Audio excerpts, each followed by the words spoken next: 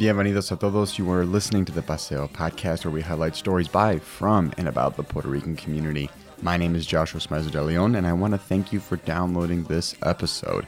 If you are listening to this on Apple Podcasts, Google Podcasts, or anywhere else podcasts are streamed, give this podcast a like and subscribe to it. It makes a world of difference. We started this podcast as a way to bring attention to the diverse and vibrant stories that make up the Puerto Rican communities here at Paseo Boricua in Chicago and around the world. From La Isla to the diaspora, we hope you enjoy what you hear. Hello, everyone, and welcome to the Paseo podcast. In case you missed the past couple of episodes, you can now watch our interviews on our new YouTube channel. Right now, we just have our channel trailer up there, our last 3 interviews, and this week's interview will also be up there this Monday. And just a reminder, on our channel, we just upload the interview. So if you really hate the sound of my voice and don't want to hear this part of the episode, you can watch the more condensed version there. Just type in Paseo Podcast and we'll pop right up. And while you're there, like our videos and subscribe to our channel. Our current goal is to get to 100 subscribers, so help us out. And if YouTube isn't your thing, keep up with us on Twitter, Facebook, and Instagram at Paseo Podcast. You can also pitch a story or volunteer with the podcast by reaching out to us on our website, paseomedia.org. And if you want to give me a follow, you can find me on Twitter at JSDeLeon. Our guest for this week's episode is Julio Ricardo Varela. He's the founder of the independent media outlet Latino Rebels, which is an outlet we've referenced on the show before. We actually are going to reference it later when we go over some news.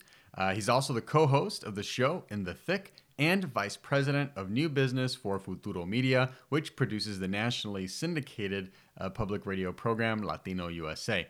We're going to talk about how he founded Latino Rebels, how Latino Rebels became a part of Futuro Media, speaking truth to power as an independent journalist, the relationship between media in the Puerto Rican diaspora and media on La Isla, what both Democrats and Republicans can actually agree on when it comes to Puerto Rico, and a whole lot more.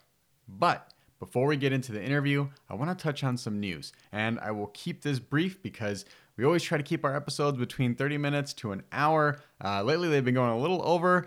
I like it. I don't know if y'all do, but let me know if you like it. If you want, we can go over an hour, but we try to keep it as brief as possible. It's also been a long week, but let's hop into some news. The first bit of news comes from the Miami Herald.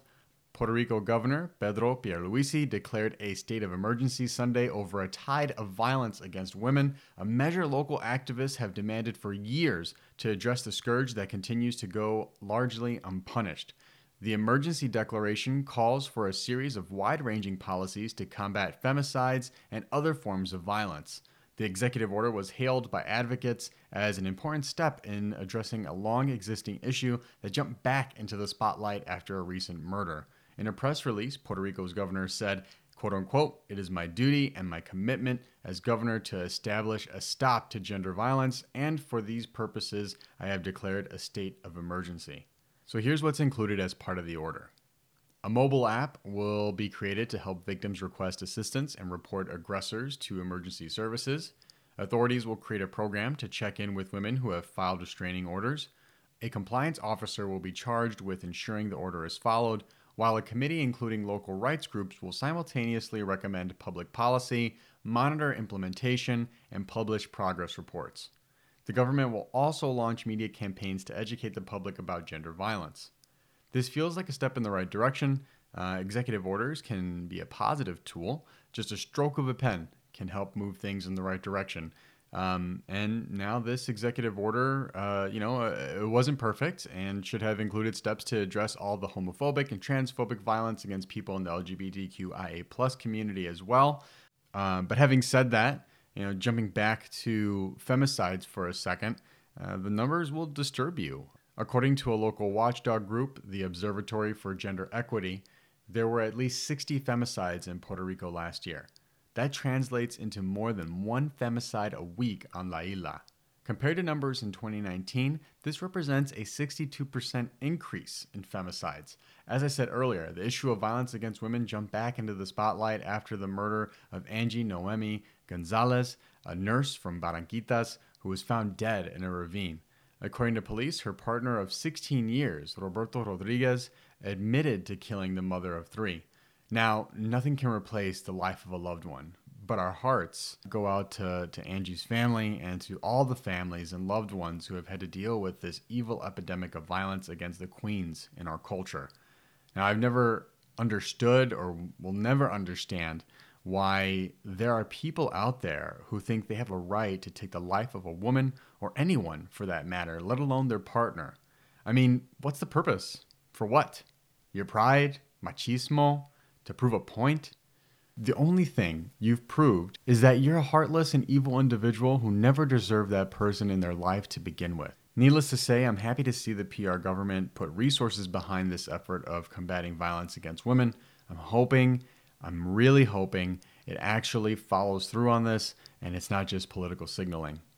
This next story is from space.com. Listeners of the show will know we've talked about the importance and history of the Arecibo Observatory in past episodes since its collapse. Well, there is an ongoing investigation of the collapse in December. The investigation isn't complete yet, but a manufacturing issue is thought to be a contributing factor to the observatory's collapse. Apparently, back in the 1990s, the socketing procedure wasn't done appropriately with one of the 12 auxiliary cables that were added when the observatory installed the massive hanging dome that sits above the dish. This led to advanced degradation of that part of the structure, which caused a huge issue, as the first cable to fail was one of these auxiliary cables, which ended up slipping out of its socket where it connected to one of the 3 supporting towers surrounding the dish. Now, the investigation is still preliminary, but talk about human error here.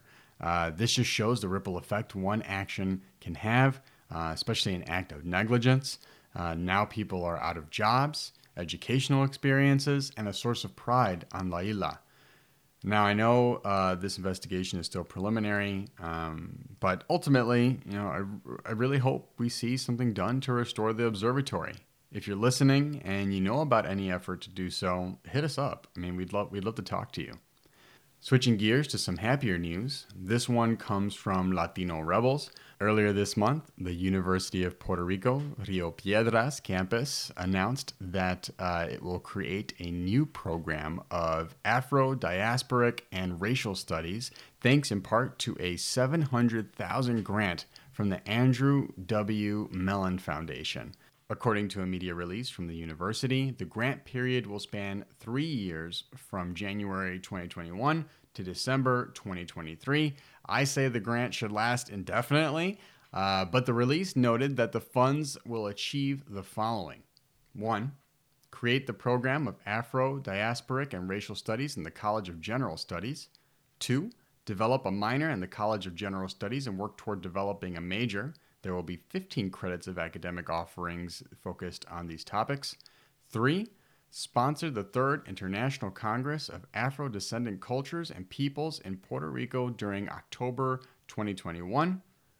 4. Improve curriculum development with the creation of courses that integrate post-colonial, race studies, public humanities, culture, art, the African continent, and the Afro-diaspora, among others. 5.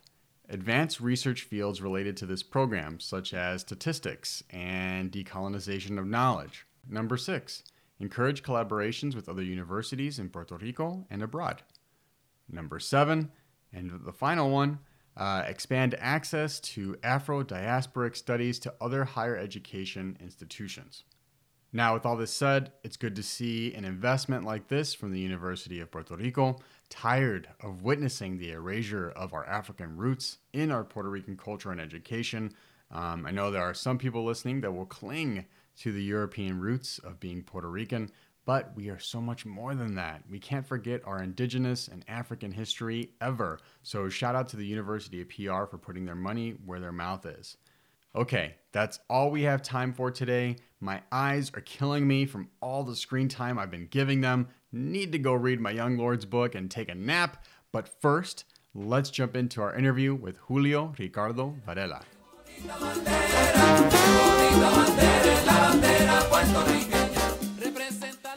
Bienvenidos a todos. This is the Paseo Podcast. Thank you for downloading this episode. We have a very special guest on the podcast today, Julio Ricardo Varela. He is the founder of Latino Rebels and co-host of In the Thick. It's a podcast. If you haven't listened to it, definitely give it a listen. It is produced by Futuro Media. Julio, welcome to the Paseo Podcast. How are you today? I am so excited to be here. Thanks for having me on. Awesome. Well, we're happy you are here. What should our listeners know about you? Oh, man. Born in Atorrey, Puerto Rico. Grew up there as a kid. Then my parents divorced and I moved to the Bronx with my mom and did the whole San Juan Bronx thing. Went to school in the Boston area, journalism in college, and then did publishing, but back in journalism. And now at Futuro Media, which is founded by Maria Hinojosa, a Chicago institution. Founded Latino Rebels in 2011. So we're going to be celebrating our 10th anniversary in 2021. And Latino Rebels is part of Futuro Media, so it's In the Thick. I get to do digital work for Latino USA. And then I'm also head of new business for Futuro Studios, which is our original programming division. I write for opinion pieces for the Washington Post, NBC News, other outlets out there. So, yeah. Yeah, I think the last piece I read of yours might have been in NBC, but it was about white liberals and the conversation around Puerto Rico statehood. I'll put that link to that article in the show notes because I thought it was a really good take. I did want to talk a little bit about Latino Rebels. It's a 10-year anniversary in 2021. You founded this news outlet. Is that a good way to explain Latino Rebels? Would you say like an independent news outlet? Like how would you explain it? I came up with the idea around at the start of 2011 because I wasn't seeing a lot of my world in the digital space. And I just wanted to see more bicultural, bilingual content that spoke to a Gen X Puerto Rican kid, and realized there was a lot of commonalities, right? There was a lot of people like me who were kind of looking for the same thing. And we started a little bit like a comedy satire page, a little snark. We were kind of almost like critical of representation about how people misunderstood Latinos and it just took off. And it was naturally in places like politics and race and identity. We were kind of having these conversations that no one really wanted to have 10 years ago.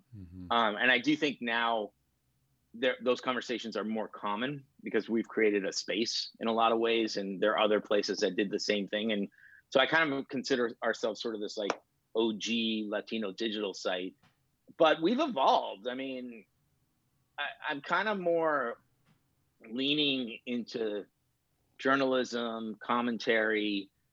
We've done Latino Rebels Radio since 2014 and people still like it. We're going into variety show ideas. Who knows? That's great. And it's award winning. You've won some awards too, right? We won awards. Yeah, but also one of the things that I always wanted to do is I wasn't getting a lot of news from Puerto Rico in English. And when I was blogging in the late aughts, I was doing a lot about Puerto Rico, talking about the issues. And that naturally transferred over to Rebels, at least for me, at least the things that I was doing. And what I found is, at least in the context of Puerto Rico, it was just so underrepresented. There wasn't a lot of independent voices, and by independent meaning non-corporate media, not necessarily independence in the status, in the context of status. So I made this like conscious decision as an editor to say, if you want to talk about Puerto Rico, like, we're here.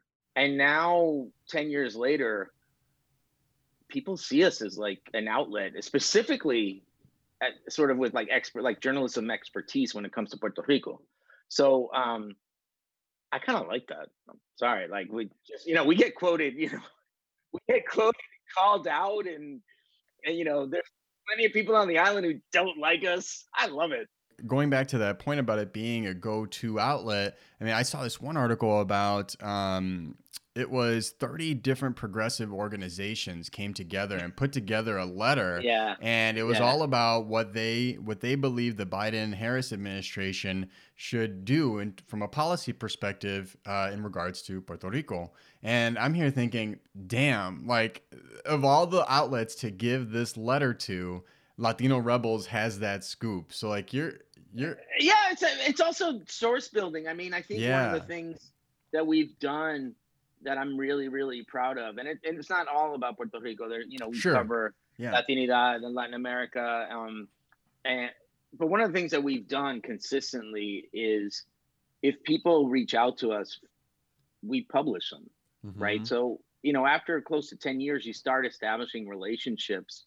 And some of these go-to organizations, like, for example, the Center for Popular Democracy, they've done it in the past, and they know that it gives them a little bit of, first of all, they know our audience is interested in it, right? And that's a really good sign. And I think a lot of these things get lost in the bigger media landscape, because one of the things that Rebels does really well is it doesn't have to cover everything. But what we do is we cover what we want. Yeah. And I think in this world, like you need to spend so much time establishing your voice, right? So now that we've established the voice, and it took a while, right? People, if you look at the first couple of years of Rebels, it was snarky. It's not everyone liked it. There was a lot of people who thought we were like goofy and not serious, and we were mocking the community. But we were also kind of looking in, and saying, what about anti-Blackness in Latino communities? I kind of take it as a compliment when Latinos would say, well, you guys focus on Black issues. Like, we were the first like Latino media outlet to even like talk about Trayvon and George Zimmerman, and actually talk about this notion of, well, he's not white, he's Latino. And I'm like, hello. Like, one of the pieces that we wrote in 2012, 2013 really got into sort of whiteness and Latinidad in the context of Trayvon Martin. And things like that at the time felt different, felt breaking a mold. You know what I mean? That we were kind of saying, these were issues that were happening in our community, and we need to meet them head on. And no one was out there. Let me just say this: there was few of us out there, not all. We weren't the only outlet who just said, you know what, we're going to talk about it. So get out of the way. We don't need to ask for permission. We don't care. I wasn't answering to anybody, but the most important thing is it wasn't just a rant. It wasn't a blog. Me as a journalist looked at it like a journalist. You know what I mean? So you have to raise. If you're going to give the voice, it has to, we have high standards in what we did. And we knew, we were just being ourselves. And so I take it as a compliment that, yes, there's a lot of outlets now like ours. There's a lot of people who are kind of doing the quote unquote same thing. It doesn't really bother me in that sense, because we need like 800 lanes. Of people doing the same thing. When people say create your own lanes, we need thousands and thousands and thousands of them, because that's how media changes. Right. So I'm very, but because I'm like, if you want to focus just on Puerto Rico, right? I'm incredibly happy that you guys are doing something, and there's other people like there's El Americano's doing it in Florida. There's other places that are just that are covering Puerto Rico, because I always feared that in the post-hurricane, we were kind of like the shiny new object in the museum because of the hurricane, that everyone would forget us. And interesting. I fear that as a journalist a lot, but I do think that there's enough interest out there that I don't think that's going to go away. My biggest problem when I do Rebels in Puerto Rico, I just feel sometimes we might put too much emphasis on it. So then I kind of back off a little bit, and I don't feel like, I kind of have to pick my moments when I cover like Puerto Rico on the island. I got to pick my moments, because it's 24/7. Yeah. I think a great media company with a really strong brand is Futuro Media. Maria Hinojosa, who you mentioned. Yeah. She actually, I graduated from DePaul. She taught at DePaul University. Fun fact.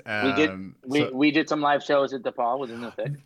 That's right. Y'all did. Actually, I think I was there when you guys were recording. Yeah, we did like 3 of them. Yeah. So with her being at DePaul, we actually took a group up to New York this past January and went to Futuro Media. We went to the studios. I held Maria's Emmy. I felt like I made it. Oh, wow. Yeah. So she's lovely. I think there was only a handful of people there at the time, But it was in the lead up to that I realized that they had acquired Latino Rebels, and that had happened in Yeah. 2018. I didn't realize that until I was, 2019, before we went to New York and visited her out in Harlem. They acquired us yeah. So walk us through. Can you walk us through that? Like, what was that? I'm just thinking of like people. Like, I'm thinking of like people that start their own media outlet and are like, oh my gosh, I just wish like, Latino Rebels would call me up and acquire me, or like, I don't know. Like, does that question make sense? Like, how does that even come about? No, who approaches who? It does. I mean, so for people that know, I mean, Latino Rebels wasn't a full-time job for me. It was things I was doing on the side. I had put money into it, and I wasn't making money off of it. And I needed a job. Yeah. So I joined, I was on Al Jazeera. I used to work for Al Jazeera America, and that didn't last because Al Jazeera America just didn't survive as an outlet. So, but that was fun. And so I joined Futuro Media in late 2014, part-time. And after a couple of years of like helping Latino USA and working on their digital, and, Maria always said like, keep Rebels going. And I'm like, oh, okay. I don't know how to do that when I have a full-time job, but there were some friends who helped me out. Hector Luis Alamo was my deputy editor, and he just kind of owned it. And I really appreciate him for doing that. And he's actually a DePaul graduate too. He's from Chicago. So all right, go Blue Demons. So he's a Chicago guy. He's based in Vegas now, and he writes for us now. He's a great guy. So that when it came time to think about, well, what do I do with Rebels? I just talked to Futuro about it. I said, hey, I've been here a couple of years. Don't you think it makes sense to just kind of make it part of the family, so I don't have to kind of live both worlds? And Maria always loved it. She always loved Rebels. I mean, so she just thought it made a lot of sense, and so did the company. And to me, it does make sense. I mean, we're kind of, if you look at what Futuro Media does, we have Latino USA, which is sort of like our news magazine show, which is kind of like the deeper dive. You have In the Thick, which is like political podcasts and kind of edgy, and we get to be ourselves. But Rebels is sort of a little bit more daily, a little bit more commentary. We publish more news stories. Everyone complements each other. You know what I mean? And so it just kind of, to be able to be at a place where you get to do what you do and it's part of your job. It's kind of nice. Yeah. And I found a home for it. I mean, that's what matters for me. It's like something you create. I wanted to find a home for it. Yeah. So like being under Futuro Media, it opens it up, because then I was able to do other things at Futuro and bring other people in. And it kind of shows that they saw value and they saw something that matters. And so we have some ideas, to kind of take it to the next level. And hopefully, it's kind of fun to have a team as opposed to just like me. No, that's exciting. I mean, so just a couple follow-up questions. I mean, what's the team of what is the team of Latino Rebels right now? Is it a handful of people that are helping you? It's just a couple. Yeah. Okay. Right now, it's full-time. It's just me and Luis Luna, who is our digital editor. But we still have, we have the admin support from Futuro, which helps, right? I mean, it's nice to have people who can help you with like invoicing and well, I know like when I contributors. Yeah, no, right. Oh, well, sheesh. Yeah, I mean, well, actually, that's actually a good point you brought up. So, you mentioned like making no money off of doing Latino Rebels, and we don't make money off the podcast, but I love doing this so much. Like I get to like meet dope Boricuas like yourself, and like get to hear what people are doing throughout the diaspora and La Isla. So I really like, it's very life giving. But like doing that full time, I mean, how does Latino? I know you got the gig with Futuro Media. How does Latino Rebels maintain its existence? Like, is there? I know it's independent, so there's a lot. Yeah, no, we have a budget. Grants and. Yeah, we have a budget. We're part of the Futuro Media. We're part of the Futuro Media editorial budget. So we run it. I mean, I have contributors, and they pitch us and we'll pay them for their work. We're dealing with a lot more freelance contributors right now. Hopefully, for us, the plan is to try to create a little bit more of just a slightly bigger newsroom model, and kind of bring a couple more people in. That takes a little bit of pitching and belief, but I think we bring a lot. But I get to work. I mean, what I do is like I work on Latino Rebels in the thick, Futuro Media every day. Yeah. And that's what I do. No, that's great. I get a paycheck from Futuro Media, which is good. So they pay for my time, and that's what I do. The hard work pays off. I mean, it's awesome to see. I mean, there's looking at something like Futuro Media and being under that umbrella. I mean, you still have creative control over Latino Rebels. So yeah, they own. I mean, Futuro owns it, but I'm sort of the publisher, founder. Yeah. And so you still have the clout. Yeah. The editorial. Yeah. It's not like it's not like that you've been trust, stripped of. Yeah. Okay. Yeah. No. But that's something that Maria feels very strongly about. Yeah. I mean, one of the reasons why Futuro Media is what it is that it really is about. It's a place of trust. It's a place of bringing voices together. I tell this all the time. It's like, I don't think, people are like, oh, you work with Maria? Yeah, we work on In the Thick really well.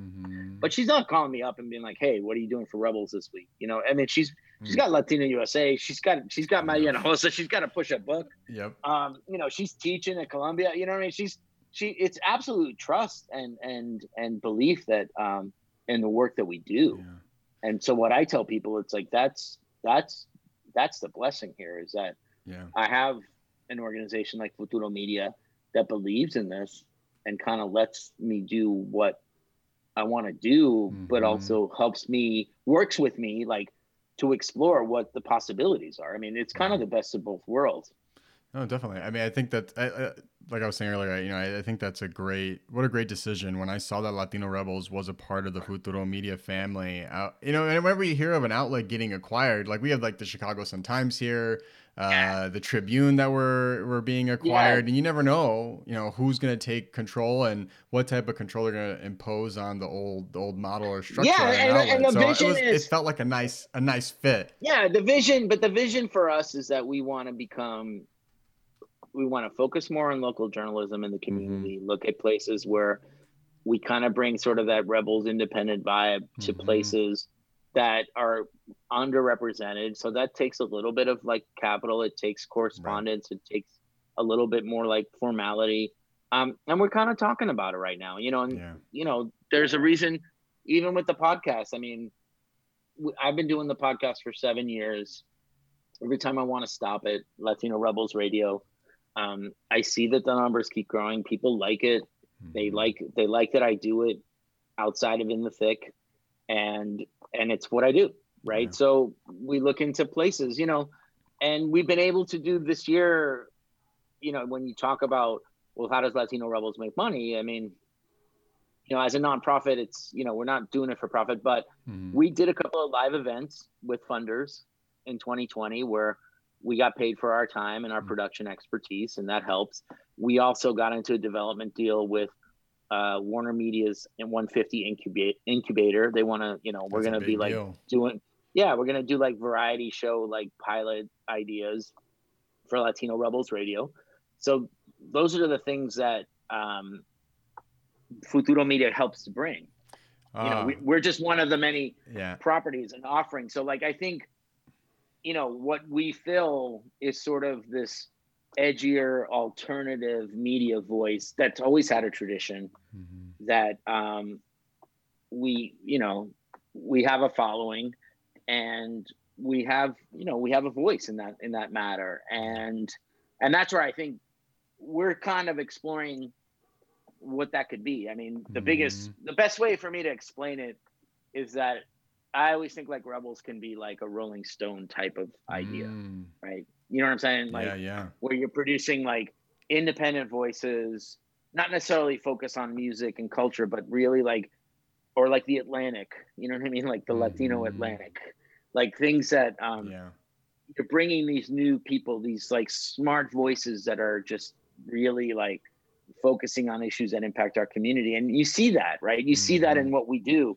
I mean, the quality of the work of our contributors is just outstanding. Yeah. I mean, we're only as good as the people that write for us, and these are really damn good writers. And so one of the things that I always said about Rebels is like, if we're going to do this, the bar needs to stay high. And that's why I think we get the appeal that we do, is that we're not, you know, we might have been a little bit lowbrow at the beginning, but we're not. Like, we're moving on. Like, at the beginning, we were like just a bunch of goofballs. But it's been a really cool evolution to see. I mean, so you mentioned having this roster of contributors. You got 600. I think you said it's over 600 contributors. 600. So we're 600 people published. Sorry. 600 people published since 2011. I think like when we get into the 10-year anniversary, you'll start seeing a lot more. I'm going to start revealing a lot more about, how many we have, like who, you know what I mean? It's like, because I think I want to kind of tell that story as well. So as we get into the 10th anniversary, we're going to start revealing a little bit more tidbits of all like people that write for us, who they are, why they did it, things like that. But yeah. Cool. Okay, that's exciting. So for people that for any aspiring journalists listening to this, specifically journalists of color, I mean, or even people that want to create a independent media outlet of their own one day, you know, what advice would you share? Any like words of wisdom that come to mind? Yeah, it's got to feel right? Don't do it just because everyone else is doing it, right? I never felt, I was writing and blogging and doing my own thing and kind of getting a little bit of attention like in the space, and kind of seeing like, I don't know if I want to do this like in my own space. I want to create an outlet. It kind of was like evolved. I think you got to get published. I think you have to figure out ways to get your work published by other people. It's really hard to just do it yourself and just distribute it yourself. It takes, I'm still kind of like hustling after 10 years. Right. And so I can't imagine like people like doing it and starting it. Like, you got to keep your expectations low, but you got to be true to yourself. You got to be consistent. You got to do it. If you say like, I got to do a podcast once a week, then you're doing a podcast once a week. Even on those days you don't want to do a podcast. Like, you got to do it. Yeah. And you got to build. And it's just, I also think it's like, follow the places that have already done it. And I just say like, follow what we do every day, because we don't really have a plan. We just kind of like wake up and breathe and just kind of be and see what people are reading. Like, find those things that you want to like focus on. I mean, it's just, I know it sounds goofy, but it's just, I wanted to focus on Puerto Rico and English, because that's what I wanted to do. Yeah. And I just started writing about it. And if you really go to like, if you really want to go into the rabbit hole, then go to julioarvarela.com. That's pre-Latino Rebels. Oh yeah, that's your blog. That was your blog, right? That you had before. Yeah. Oh man. So that's like 4 or 5 years before. It's like, and you start going, wow, like this is evolved, right? Yeah. This is evolved, and so I think, but you gotta love it. You gotta love it. You gotta love to write. You gotta do it. No, well said. And whether, and even if it's video or audio, it's just, don't get caught up with the gimmicks. Don't get caught up with being the flavor of the month. Think about sowing a garden, like it's a garden, trying to establish a foundation, and it's much longer, but it's much more satisfying. Yeah, planting seeds that one day may grow. Well said. We started. I mean, I started this podcast because I just like learning about Puerto Rican news, Puerto Rican people, and there just wasn't that outlet. It's supposed to be. Maybe I'd find a random article or talk to somebody randomly, and they'd bring someone up. So I was like, okay, how can we curate a lot of the amazing things happening in our community? That's what you got to do, and I'm sure and in your space, like you have the credibility, and like people see it, and and people listen. And how long have you been doing this? Oh man, we just celebrated our 1-year anniversary in August, so we're babies. Okay, babies. Okay, 1 year, 1 year, and a little over a year, yeah. That's amazing, and you actually, people are listening. Yeah, That's always nice. shoot, every time I look at those numbers, Julio, I'm like, wow, people care more than me. More than me sometimes. Like, is this episode going to be good? I don't know. And then you see, Latino Rebels Radio. That's all you got to. Wow. Yeah. There's more people beyond me that like this. Yeah. Yeah, they just got to deal with it. That's all I said. It's like, just keep rinsing and repeating. We're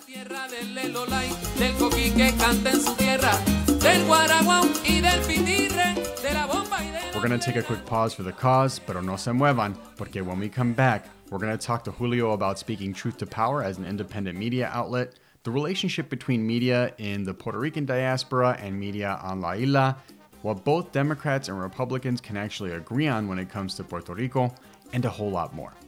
Stay with us. We want to take this moment to say thank you again for listening. When you download our podcast or subscribe to the podcast itself, that makes a world of difference. So gracias for taking your time to listen to us. We also want to take this time to thank the sponsor of today's episode. This episode would not be possible without the generous support of the Puerto Rican Cultural Center. The Puerto Rican Cultural Center, located at 2546 West Division Street right here in Chicago, is a community-based grassroots educational, health, and cultural services organization founded on the principles of self-determination, self-actualization, and self-sufficiency that is all activist-oriented. For more information on the work they do, give them a visit at their website at prcc-chgo.org. Again, that's prcc-chgo.org. Now, if you or anyone else you know would like to be a sponsor of the Paseo Podcast, please email us at paseopod@gmail.com. That's paseopod@gmail.com. Tell them Joshua from Humboldt Park sent you.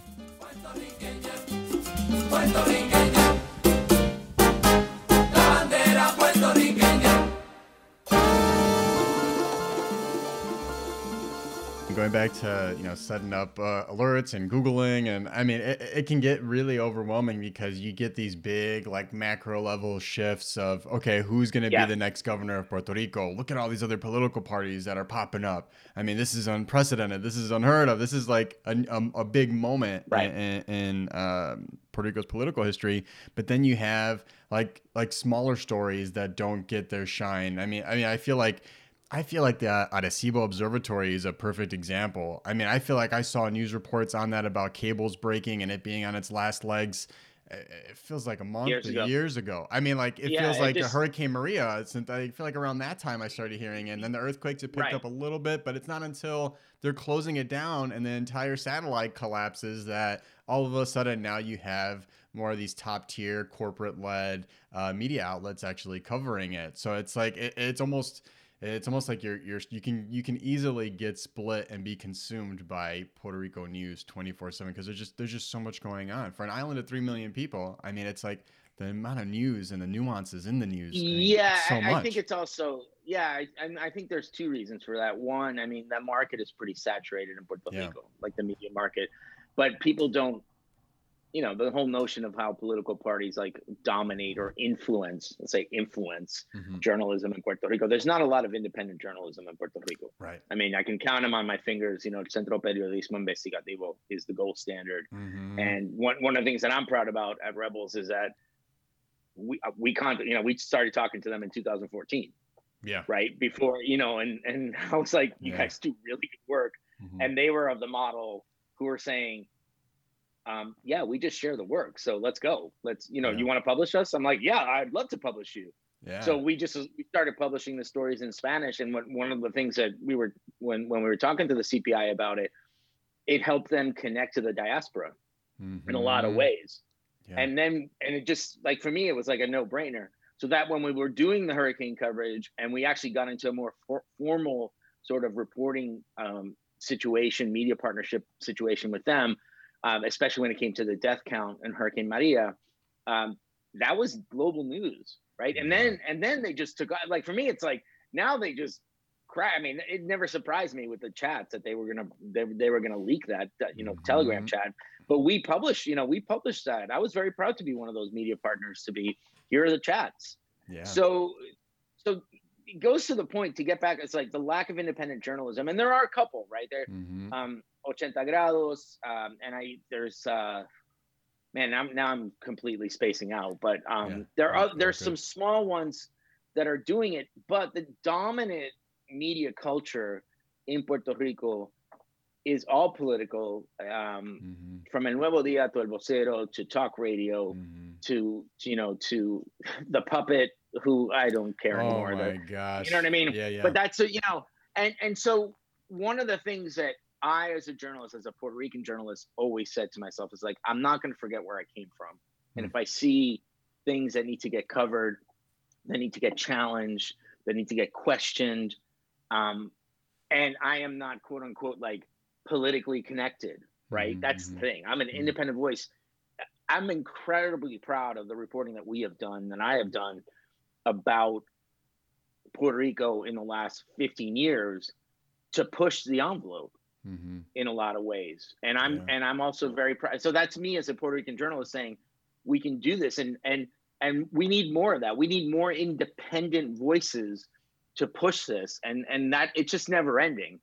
Then you get the BS sort of, Latino rebels, they must be associated with Venezuela, or they're a bunch of leftists or things like that. And I'm just kind of like, that's what gets me really upset about journalism in Puerto Rico, is that anyone who tries to do it instantly gets labeled. Right. And it comes from the status issue to everything. And I find that to be just really insulting and abhorrent. And it speaks to the lack of disrespect we have with each other as Puerto Ricans, especially Puerto Ricans on the diaspora and on the island. We got so many issues that we got to fight through that in a lot of ways. And for me, if my reporting is helping to raise issues of what anti-Blackness is in Puerto Rico, then I'm doing my job. So, I'm not gonna apologize for that. Backing up a little bit and talking about being selective on news to cover in Puerto Rico. So one journalist, her name's Omaya. Omaya Sosa, yep. Yes. She's co-founder of the Centro de Periodismo Investigativo, who's a good friend, great colleague. She's great, yeah. And so, the first time I had heard about her publication was Hurricane Maria, then the chat with Ricardo Rosselló. And I thought, oh my gosh, they're doing some really badass reporting. But that's like someone like me that's like constantly seeking out this news and who reported it and who funds them and like just kind of peeling off the layers. But so I think it's just some affirmation here, but I think it's great that y'all take those articles, get the permission to republish them, because that introduces their reporting to an entirely new audience. Yeah, like, that's a great touch point. Yeah, they're very smart too, because they're a nonprofit media company, journalism organization, and they, I've had these conversations with Omaya Sosa and Carla Minet, who's also the executive director of the CPI, and they're like, if we're going to create this, we need to distribute it.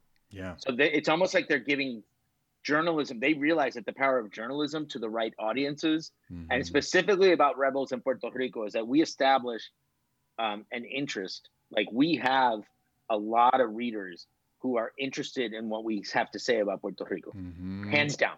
Yeah. And we saw that in the first year, right?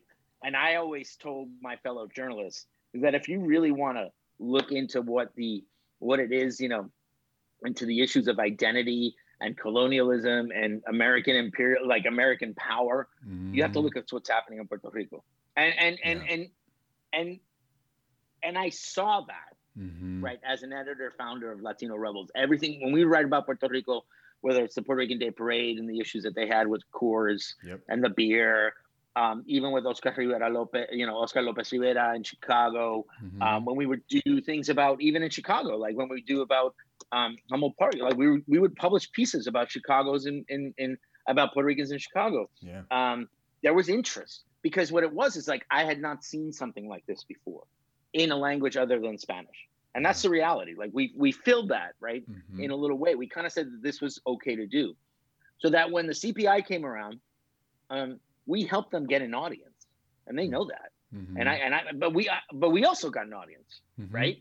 Because we were showing up, I mean, the number of times I've heard from Puerto Ricans on the island in the last 10 years who are like, and I love the way they say it sometimes, like Latino rebels, right? It's like, who are you guys? You know, when you have someone like Jay Fonseca quoting us, when you have El Nuevo Dia citing us in 2012, when you have people like El Vocero, when you have politicians, when you have Ricardo Rosselló, who was in Aspen, Colorado, like 7 months after the hurricane, and I just happened to be in Aspen, Colorado that day for the Aspen Institute. Oh my gosh. And I was like, Governor, you've been avoiding me about death count for 5 months. We're both here. Like, he gave me 15 minutes.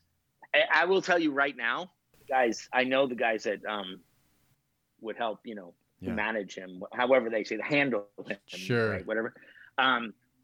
They did not want that interview to happen. I bet.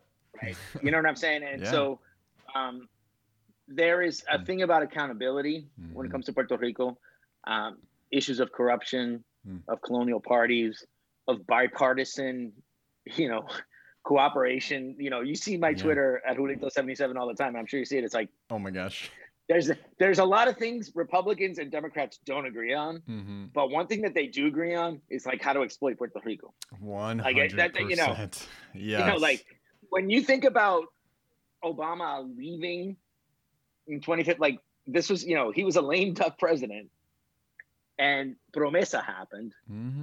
The one major piece of bipartisan legislation in the last year of the Obama administration was the creation of a fiscal control board called Promesa. That was, you know, it was a bipartisan bill. I will say, you know, not all Democrats were for it and not all Republicans were for it, but they were against it for different reasons. Yeah. You know, people like Bob Menendez never would think that Senator Bob Menendez was a prophet about Promesa. Elizabeth Warren, Bernie Sanders, you know, Ed Markey, all these people who voted, you know, you say what you want. It never felt right as a journalist. And I attended conferences. I attended, you know, sessions about Promesa. I was brought in to talk about financial reporting. It never felt right. And anyone who brought that up back in the time was seen as like divisive. You're from the left. You're a socialist. You're a crazy radical. And I'm sitting here going, everything people said about Promesa came true. Yeah. And that's why Puerto Rico continues to suffer. And it is a bipartisan, you know, I don't think there's anything more colonial that you can get. There's no other thing that you can do. Yeah. And granted, and I've written this, and whenever I say this, you know, people are like, oh, you're blaming, you know, what about the Puerto Rican politician? I'm like, 2015, The Guardian, I wrote this piece, an opinion piece in The Guardian that basically says Puerto Ricans, you know, Puerto Rican politicians think that Puerto Ricans are stupid, but they caused the problem. We get it. Spending happened, but the United States it was a party. Yeah. You know what I mean? It's like, let's be honest. It's a lot of whataboutism. A lot of whataboutism. Yeah, like, well, what about this happening over here? But that doesn't mean you get carte blanche to do whatever you want just because you think, okay, they're doing whatever they want. So let me just put in I mean, but you're absolutely right. Like we have a history in this relationship between the US and Puerto Rico of bipartisan policy that F's Puerto Rico over. I mean, you mentioned we've critiqued Promesa. We've had episodes on Promesa on the podcast before, and right there with you. I mean, horrible policy. And this is from somebody in an administration that has seen amongst a lot of Democrats as kind of like they're on this pedestal. But you look at the number of deportations, you look at things like Promesa. I mean, it's okay to critique our leaders, especially when we don't believe or align with their policy. I'm glad we live in a time now because I can only imagine how things like La Ley de la Mordaza or the Jones Act would get received and disseminated to the masses with the technology and outlets we have now.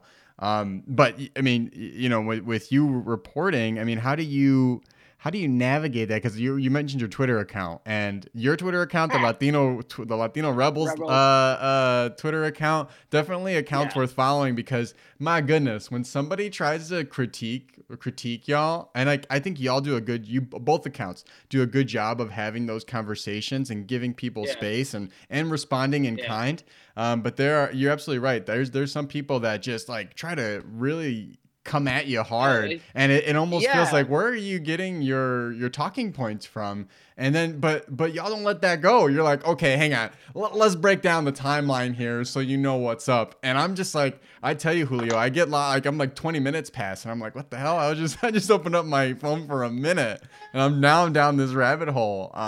But how do you navigate that? Because I'd imagine, like, just like here, like outlets like Jacobin in these times, like they try to take a very progressive critique on a lot of policy, a lot of news here in the United States. And, you know, I hear that you're a communist, you're a leftist, you're a radical liberal. Like, I hear a lot of that stuff. Like, everybody's a communist if you like everybody's a communist that wants to critique their elected officials. It's really weird. If you have a question, if you have a legit question that tries to speak truth for power, and that's what it is. It's like, like Mariana Jose said, like, we're journalists of conscience. Right. So I can't. It goes back to just, you know, let's focus on Puerto Rico politics and journalism and covering Puerto Rico, because I think it's a perfect example. Yeah. And it's kind of the one where I do believe that this is what happens when you have insularism, insularismo, which to me is one of the things that defines us as a people, right? If you look at who we are, you know, there's a great book by Zeno Gandia called Insularismo, right? Insularism. Yeah, I mean, how beautiful is that, right? It came out in the 30s. I wrote my thesis about, you know, I talked about this, part of my thesis about this. So this notion of who we are as a people, like, we are colonial people, and we're not supposed to rock the boat. We're not supposed to ask questions. We're supposed to accept what has been given to us, right? And it's so easy, and it's kind of intellectually lazy, to be honest with you, to just frame it now into, well, if you question Promesa, or you say something about, you know, you say something that, like, boy, that Yulín Cruz, oh man, U.S. liberals love her, right? You're already put in this, like, you know, independentista, izquierdista, vete a Habana, vete a Caracas. Okay. That comes from history of, you know, there's a history of suppressing this desire to hold power accountable in Puerto Rico. There is a little history where people died and people were on lists. Okay. So let's, like, keep it real, right? Let's just be real that there's not a history of journalism in Puerto Rico that goes after power, right? So this whole notion of when Rosselló comes out and resigns, that was a big deal, right? Yeah. But you see the spinning of it, you know, oh, it's Black Lives Matter, you know, it's like, no. So the reality is, the big question I have as a journalist is I'm already questioning the colonial structure. I'm already questioning the status quo. Guess what? It's 2020. We haven't changed. Nothing's changed about Puerto Rico. You know, it's like the same, you know, so I sit here and I go, okay, if things haven't changed, then it really is, there's a system in place that's allowing the status quo to happen. And whether it's, you know, whether it's populares that are clinging to this illusion of defending a colony, whether it's, you know, pro-statehood progresistas who think like statehood is a panacea and, you know, you're going to build everything based on statehood, and whether it's independence voices who, to be honest with you, have allowed this notion of, you know, this version of independence is kind of stuck a little bit in the 60s and the 70s, that it's stuck to this sort of like romanticized version of the Latin American left, which has changed. You know what I'm saying? It's changed. Right.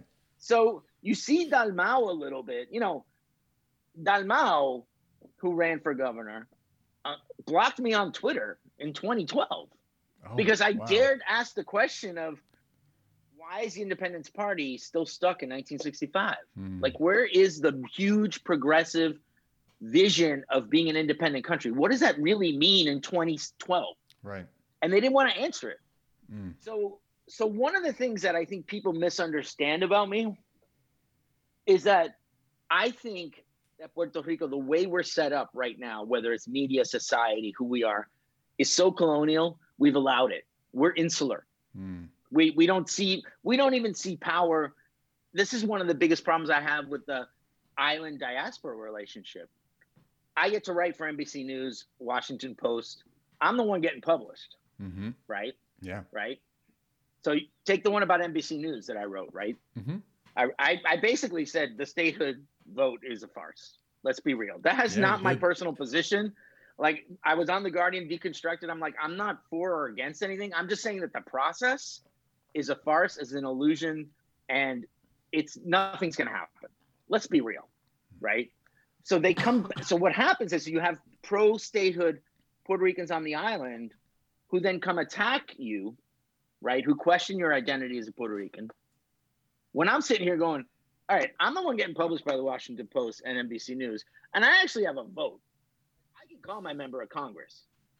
So if you really want to make this happen, don't you think you want to stop with the whole, like, we're from here, like, you can't worry about this. We can only focus ourselves. Like, this is an island matter. Any other Puerto Rican can't talk about this. Yeah. When in fact, the most powerful people, the biggest advocates you have, if you want to advocate for Puerto Rico on the federal level, are Puerto Ricans living here. But what happens is that because we are so damn insular, because we've been labeled, we've allowed ourselves to just have a color, right? We've allowed to play into this system that anyone who tries to, how do I say it? It's like, it's so easy to divide everybody. Yeah. Right. And so, and I'm trying to say, like, aren't there things that Puerto Ricans can agree upon? Like, for example, can we just agree that a friggin' like Puppet was the number one rated show 8 years ago and came back, and like we're basing our thing on a puppet? Can we just start there? I know. You know what I'm saying? Can we just start on the fact that people in Congress do not care about Puerto Rico at the level that you think? Yeah. Can we start with the fact that, like, you can say what you will about Luis Gutierrez, but the guy was an advocate when he was in Congress, and he's an influential voice now. You can say what you want about Nidia Velázquez, and I've had issues with Nidia Velázquez. She voted for Promesa, but she's got the power now. Yeah. And if you have Puerto Ricans, like, on the island making fun of Nidia Velázquez and AOC, then nothing's going to happen. Right. And that's where I kind of feel like my role as a journalist, as a truth teller, is to get into that uncomfortable place. And if it pisses people off, I'm okay with it. Yeah. Like, my skin is thick now. Yeah, no, I bet. I mean, you're going on 10 years and 10 years plus in the game. So, you know, this, I'd imagine you grow quite a thickness of skin.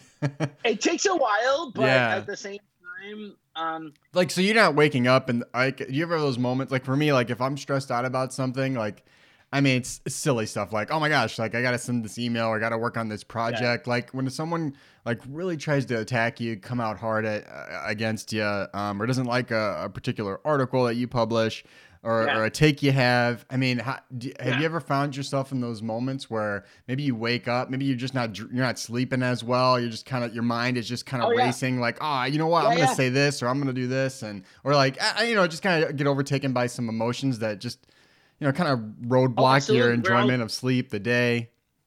Yeah. No, we're all human. I mean, we've made, you know, I take editorial risks every day. Yeah. I mean, I hit them most of the time. Yeah. I hit them 98% of the time. The 2% of the time I don't hit them. It creates a lot of problems. And we've had issues like that. And we've had to, like, answer to that. But at the same time, there is a certain point where the work that we do is the work that we do. Yeah. And if you don't like the work that we do, you don't have to read it. But at the same time, we continue to do the work, and I still have people reading the site. So I don't, you know what I'm saying? It's like people still want to know what we have to say. Yeah. If people don't want to know what we have to say, they would go away. Right. Right. So what's happened now is we have people that really, really love us, like, and people that really, really hate us. Yeah. Yeah. And I'm like, okay, I'm good with that. You know what I'm saying? Because you're both reading us, you're both consuming what we're producing. Right. So it took a while for me to kind of get to that. And we've had, you know, and there's, you know, and I've learned to know that critics of what we do just means that that we strike the truth. You know what I mean? Like if you're criticizing us, there's something there, and especially when it comes to Puerto Rico. I mean, I will say one thing. Not, one of the biggest misrepresentations about Rebels, especially when it comes to Puerto Rico, is that I'll publish anyone who wants to write about Puerto Rico. If you're interested in an opinion piece and you have a different take than what we just published, then we'll publish you. And there are some people who will read some of the things, and there are some very smart voices out there who are looking at Puerto Rico and the status debate very intelligently. And I'll publish them. And so to me, it's about what do we use for the outlet to focus on Puerto Rico and what we do, and we just do it. And we might take a break from it once in a while because it is exhausting. But I think we've been able to establish an outlet that, at least when it comes to the issue of Puerto Rico, we are a voice that you need to pay attention to us. No, definitely. Like, and if you don't, then you're missing part of the debate.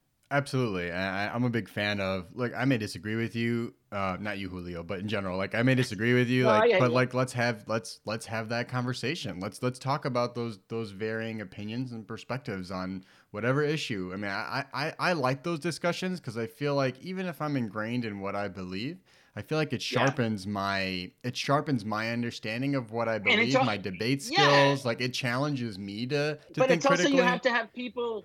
You have to be real. There's people in the community who think this way, right? So what am I going to do? It's like, I'm not celebrating their work. I'm sort of like saying, hey, this point of view is actually something that exists in the community. I want to explore it. And sometimes it's going to make people uncomfortable. Sometimes it's going to really upset people.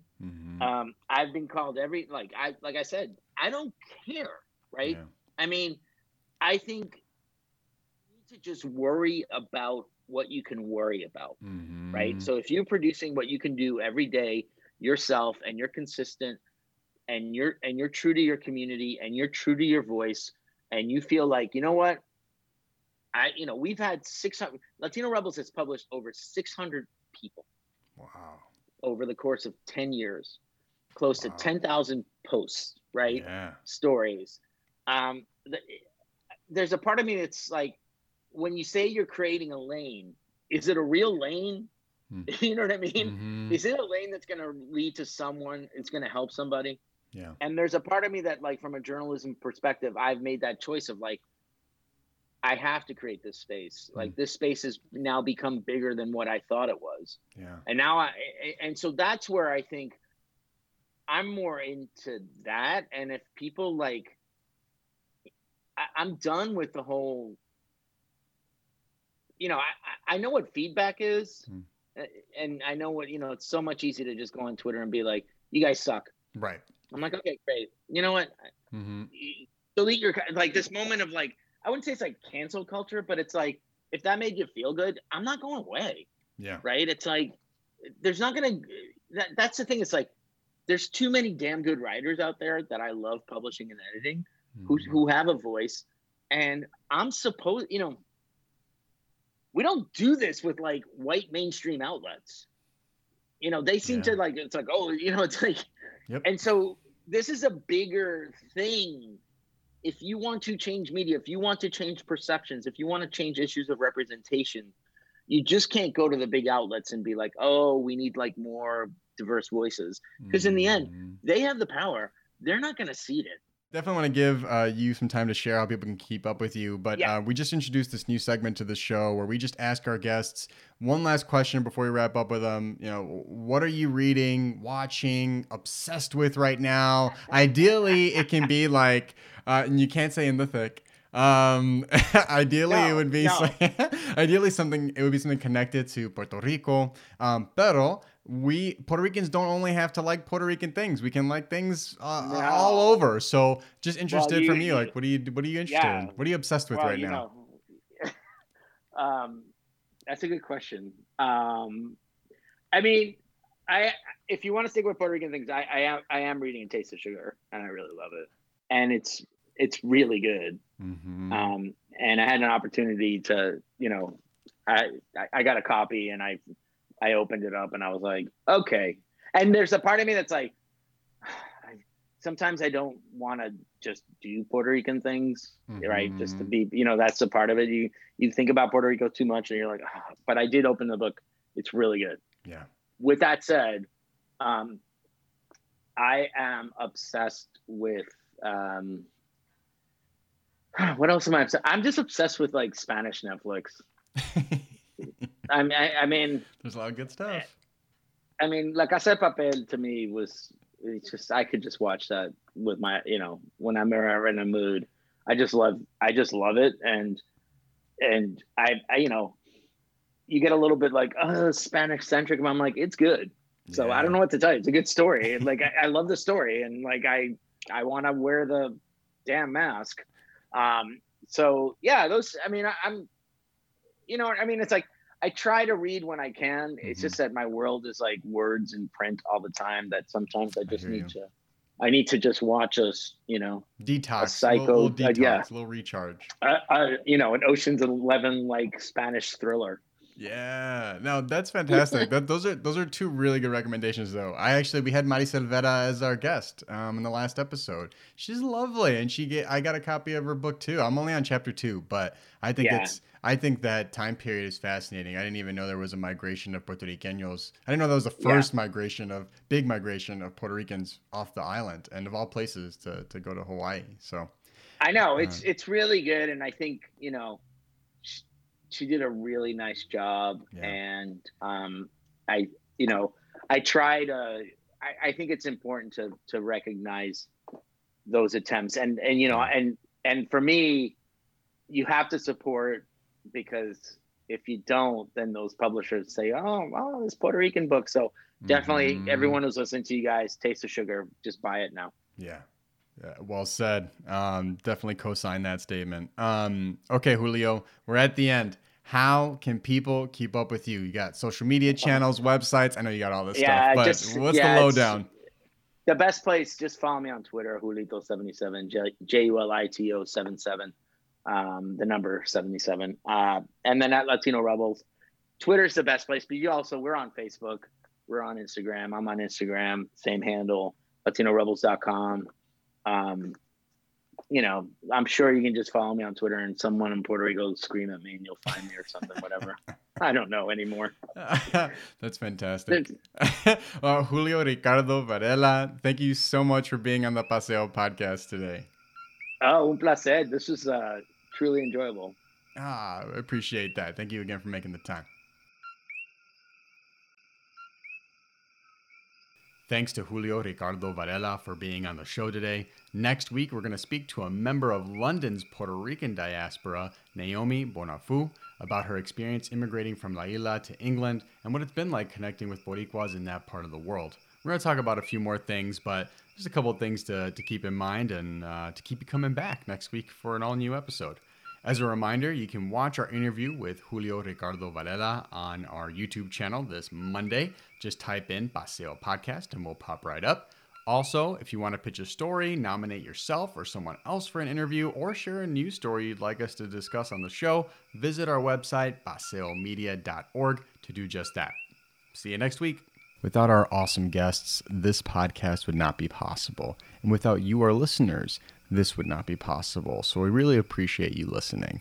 If you want to reach out to the show, connect with us by visiting our website, paseomedia.org, emailing us at paseopodcast@gmail.com, and following us at Paseo Podcast on Facebook and Twitter.